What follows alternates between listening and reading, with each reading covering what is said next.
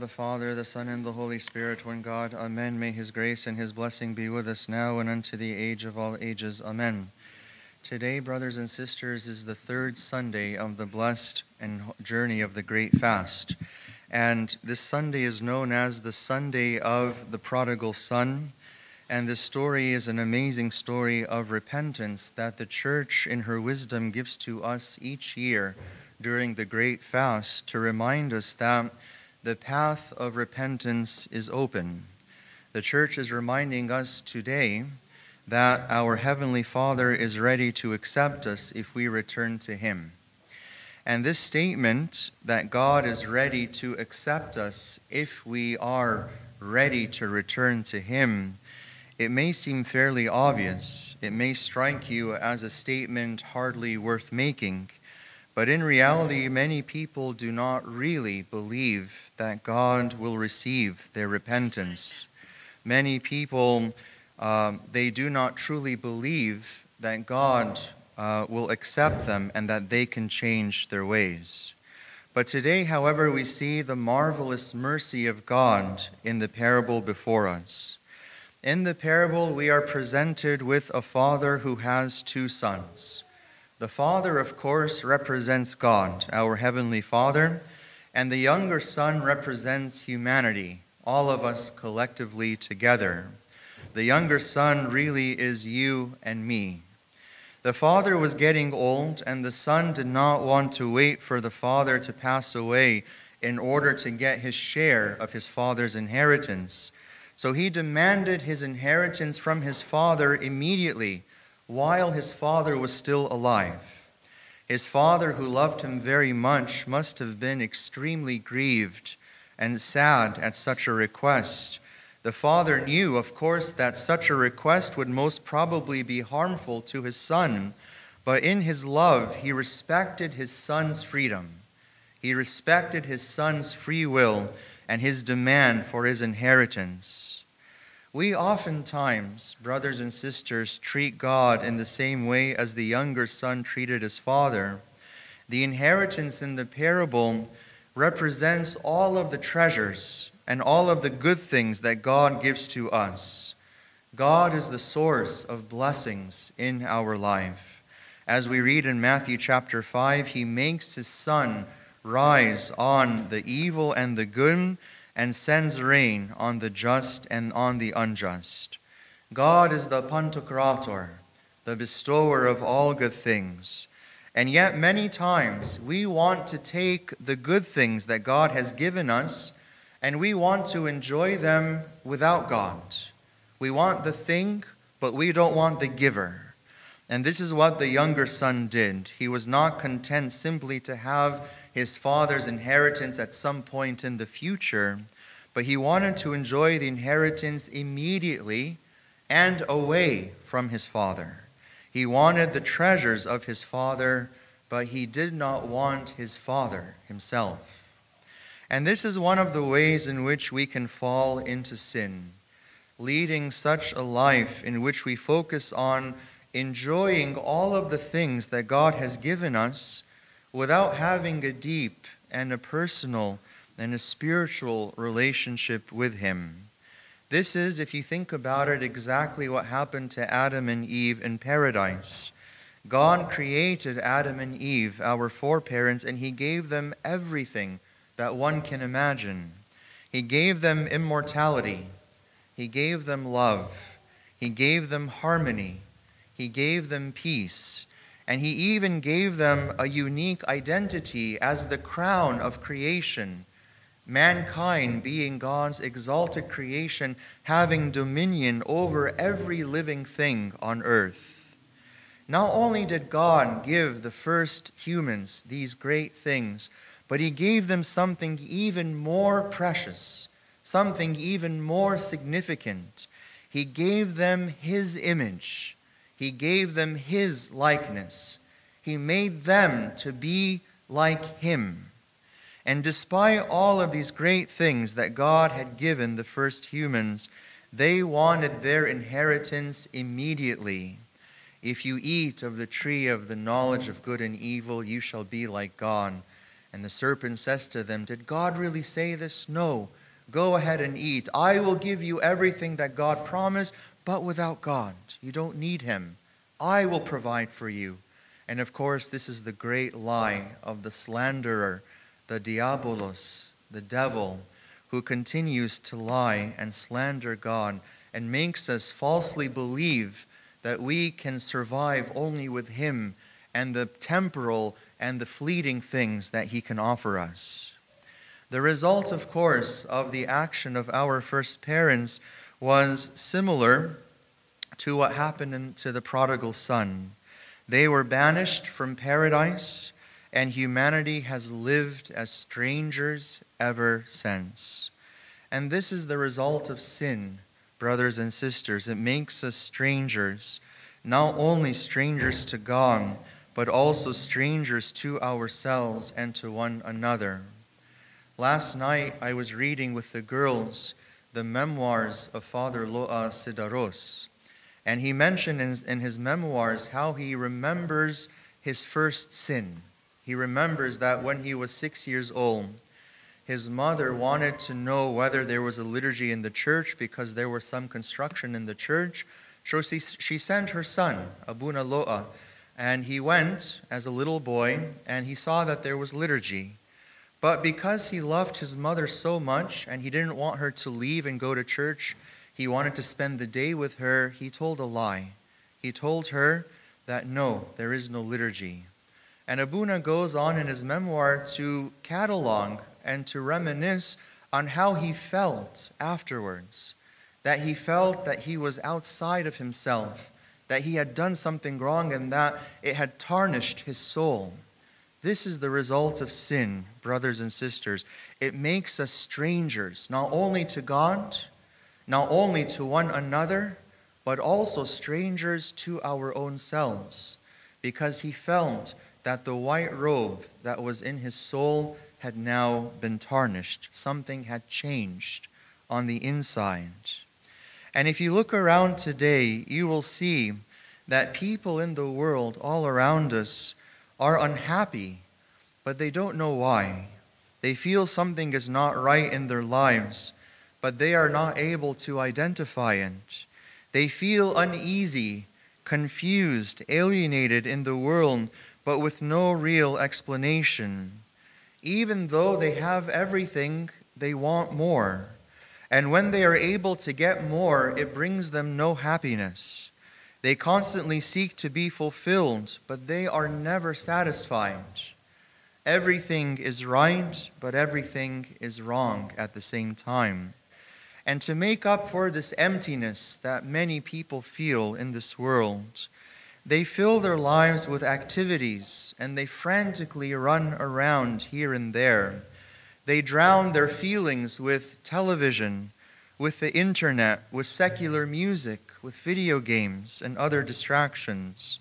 However, when they cannot entertain themselves any longer and everything becomes quiet, they still feel the despair and the dread in their hearts as they recognize the meaninglessness of their lives and they experience boredom and fear.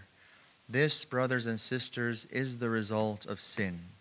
This is the result of sin. This feeling that no matter what you do, you cannot be happy. It is a sign that there is something going on in your life that is deeper, something that needs to be addressed not by the things of the world, but by spiritual medicine, the medicine of repentance. And this is the spiritual sickness that is prevalent throughout the world today. And it happens to us when we try to enjoy the things that God has given us, but without having a deep and meaningful relationship with Him.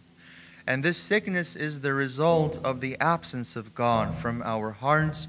No matter what we do, there is nothing that can fill the place of God in our hearts.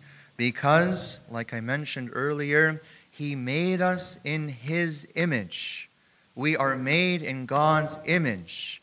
And so if we block God's image, if we put layers upon layers of sin over the image of God in our soul, no matter what we do, we will never be happy. we will never be fulfilled.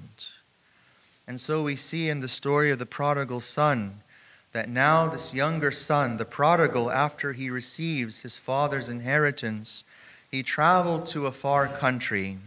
And this was a country that was far away from his father, far away from God, far away from salvation. He went into a land full of sin and uncleanness. He went to a land where he could give no thought to his father any longer. And in the same way, we oftentimes travel to a distant land in our lives as well. The distant land here does not necessarily mean that we go someplace far physically, but it is possible for us to go far away from God spiritually on the inside. St. Ambrose of Milan teaches us, he refers to how the younger son departed away from himself. He departed away from who he was supposed to be. He departed away from his true nature, from the image of God in his soul. He left himself. He left who he was supposed to be. And St. Ambrose goes on and he asks, what is farther away than to depart from oneself and not from a place? Surely whoever separates himself from Christ is an exile from his country, a citizen of the world. Sin makes us citizens of the world, which is contrary to our natural state. As St. Paul reminds us, our citizenship is in heaven and not the world. Our church in her beautiful liturgical tradition reminds us as well that we are sojourners or strangers in the world. This is the natural state of the Christian, to be a stranger in the world, to live in the world, yes, to be in many respects like other people in the world, yes, but at the same time to not be of the world, to not belong to the world, to not be a citizen of the world. We are in fact exiles living in this world. In Psalm 137, David the prophet gives a beautiful lamentation about the exile of humanity from our true nature. He says, by the streams of Babylon we sat and wept as we remembered Zion. On the willows we hung our harps, for how could we sing the Lord's song in a strange land? We read the psalm in the Agpeya before we go to sleep to remind us that just as the Jews were exiled from their homeland, we as human beings are also living in exile away from God. Just as the Jews wept, and they had a burning desire to return to their homeland, to return to themselves, we also weep for our sins, and we seek to return truly to the presence of God, to return to our nature, which again is made in the image of God, to have the image of God glowing within us, shining. As we pray in the Psalms, sign your image within us. Now, while the prodigal son is in this distant land, something unthinkable happens to him. He wasted all of his living, and he began to be in want as he lived in this distant land full of sin. He had no money, he was hungry, and he was cold. He had to join himself to a citizen of the country who really didn't care about him at all. And he was told to go and feed swine, to go and feed pigs. The very food that he was feeding to the pigs was appetizing to him because he was that hungry. It is at this point that we encounter the next symbolic character in this parable, the citizen of this country.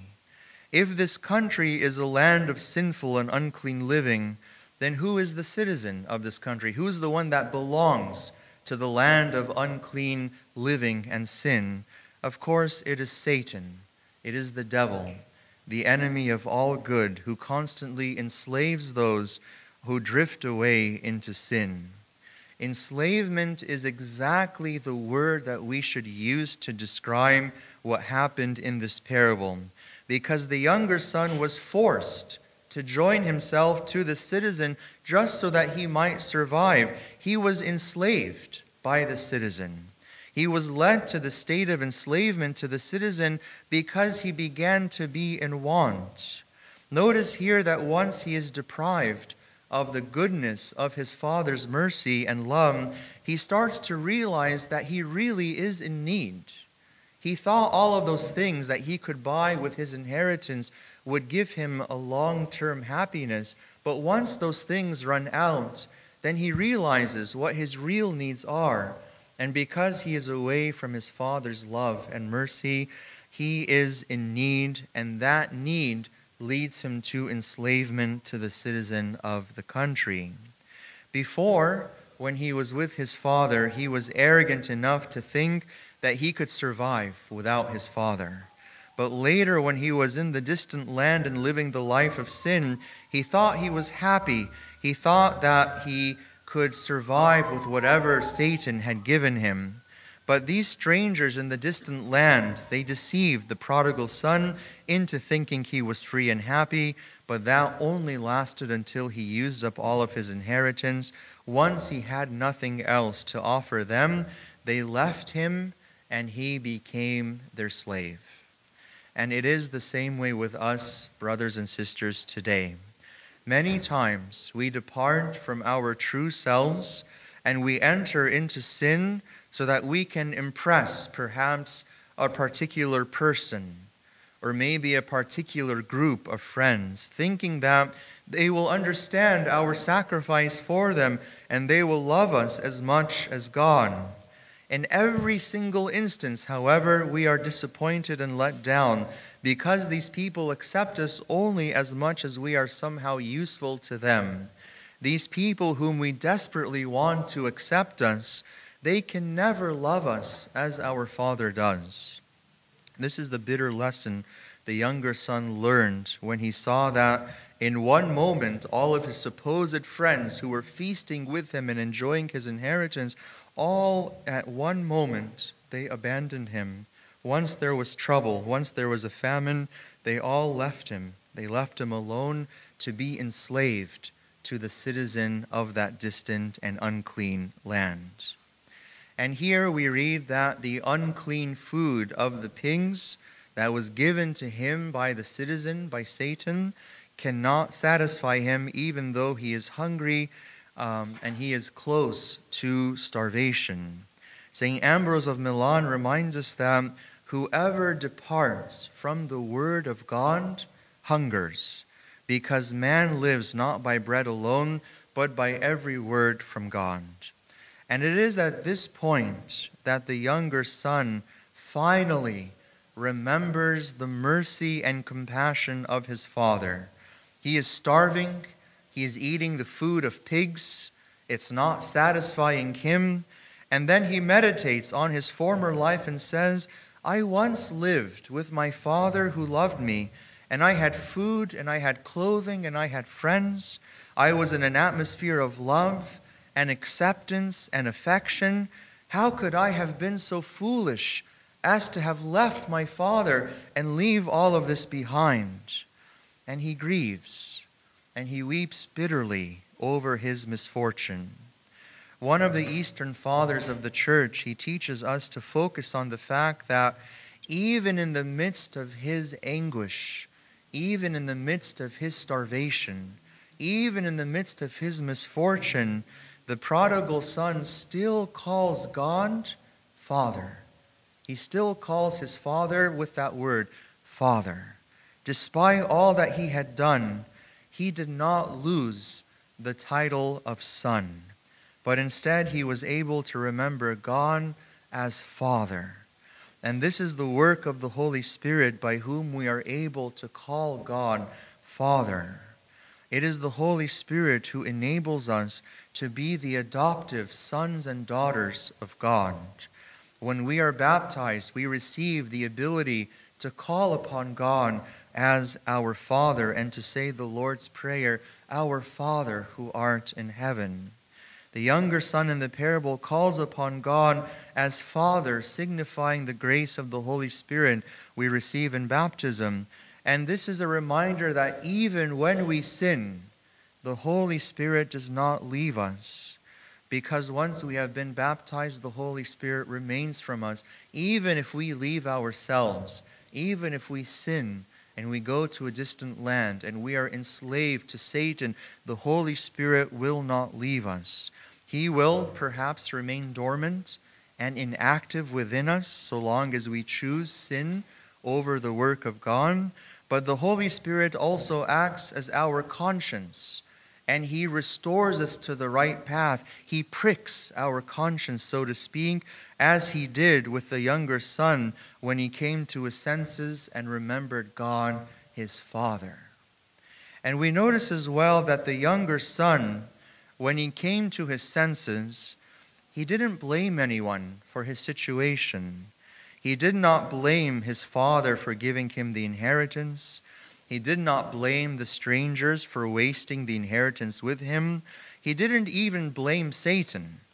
He didn't blame the citizen of that evil land, but instead he placed the blame solely on himself by saying, I will get up and return to my father, and I will say to him, Father, I have sinned against heaven and before you. I am no longer worthy to be called your son, so treat me as one of your hired servants. It's fitting for us to learn this important lesson from the prodigal son, because too often we are eager to blame anyone other than ourselves for our sins. In society, we oftentimes even hear, the devil made me do it. But this saying is really a deception, because the devil cannot make you do anything. The devil simply is not that powerful to force you to do anything. If the devils could make us do things, none of us would be saved. And if the devils could make us do things, then we wouldn't have free will. Then God's free will would have been overridden. But that, of course, is not the case. The devil cannot make us do anything, because God has given us perfect and absolute free will to make decisions for ourselves. What the devil does, of course, is he tempts us. He whispers ideas of sins in our minds and hearts, and we can either accept or reject them. And we spoke about this last week when Neil gave the wonderful homily on spiritual warfare, and I encourage you to listen to that so that you can see the ways in which the devil continues to fight us.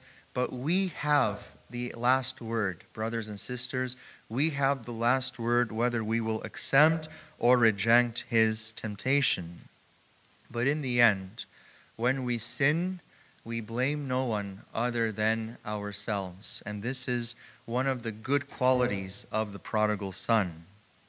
Now in the parable, the prodigal son then came to himself. When he departed to that distant and sinful land, he left himself, but once he found himself in a terrible position, he came to himself. And when he came to himself, he made the decision to rise and to go back to his father in repentance. And this is a very important point. Repentance requires action. Repentance requires action.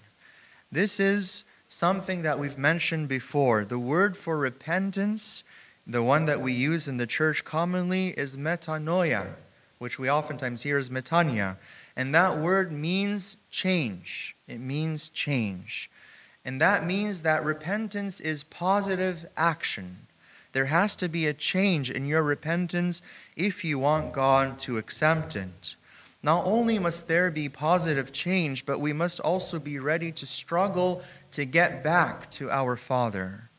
And this is something the younger son did. He realized how far away he was from his father. He had to travel a great distance to get back to his father. And this great distance required a lot of work and effort for him. If you think about it, he was starving. He was starving while he was next to the pigs.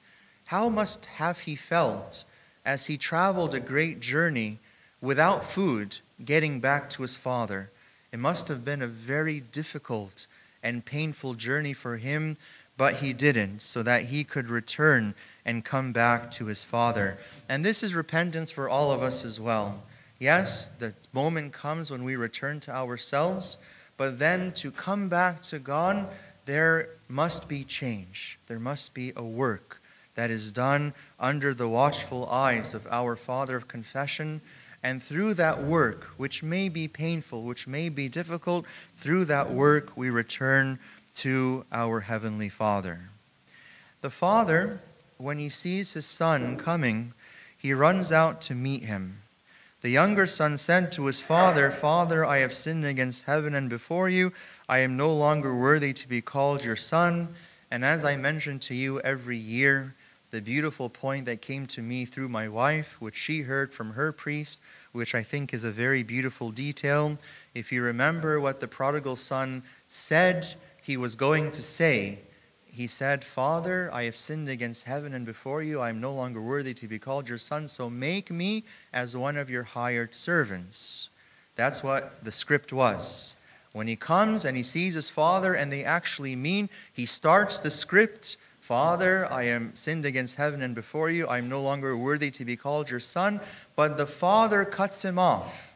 The father does not allow him to say the second part, "Make me as one of your hired servants," because the father will not accept him as anything less than a son.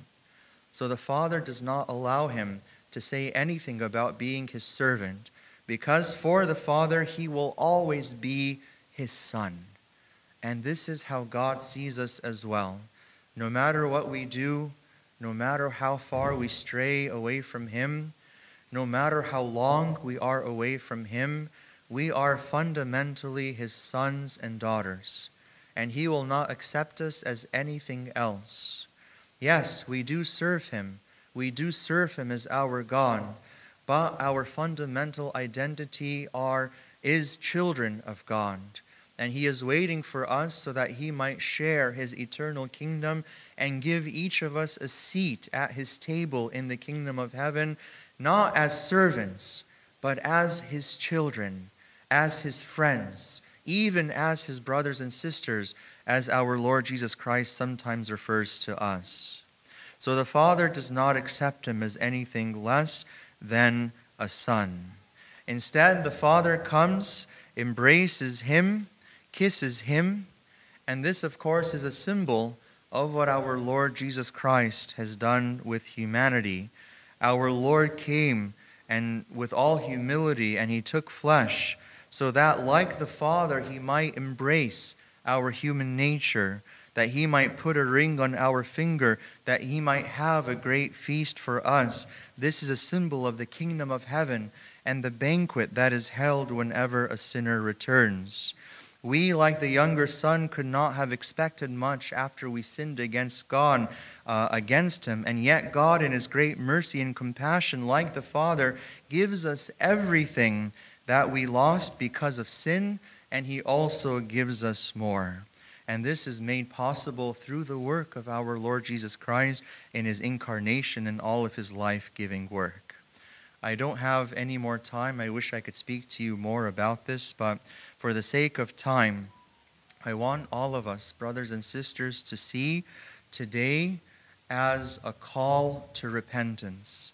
And I want to encourage you, you heard the parable today, I want to encourage you to read Luke chapter 15, the whole chapter, every day this week, from today until next Sunday. Read the entire chapter of Luke 15. It contains 3 parables, and in every one of these 3 parables, something is lost and found. We have the parable of the coin, the parable of the lost sheep, and the parable of the prodigal son in Luke 15. And you would do an amazing work for your souls and for your family if you read this together every day from now until next Sunday. So today is a call to action. We are called today to rise and return to God. If you look at your life and you find yourself distant from God because of sin, remember what God has promised you today in this parable. Fix your mind on the goodness and the mercy of God, and God will give you strength. May our Lord Jesus Christ, who through his life-giving suffering and glorious resurrection gave us the precious mystery of repentance and confession, may he grant each of us the strength to rise up and to return to him, so that we may live with him, and that we may serve him in purity and righteousness all the days of our life, and glory be to God forever. Amen.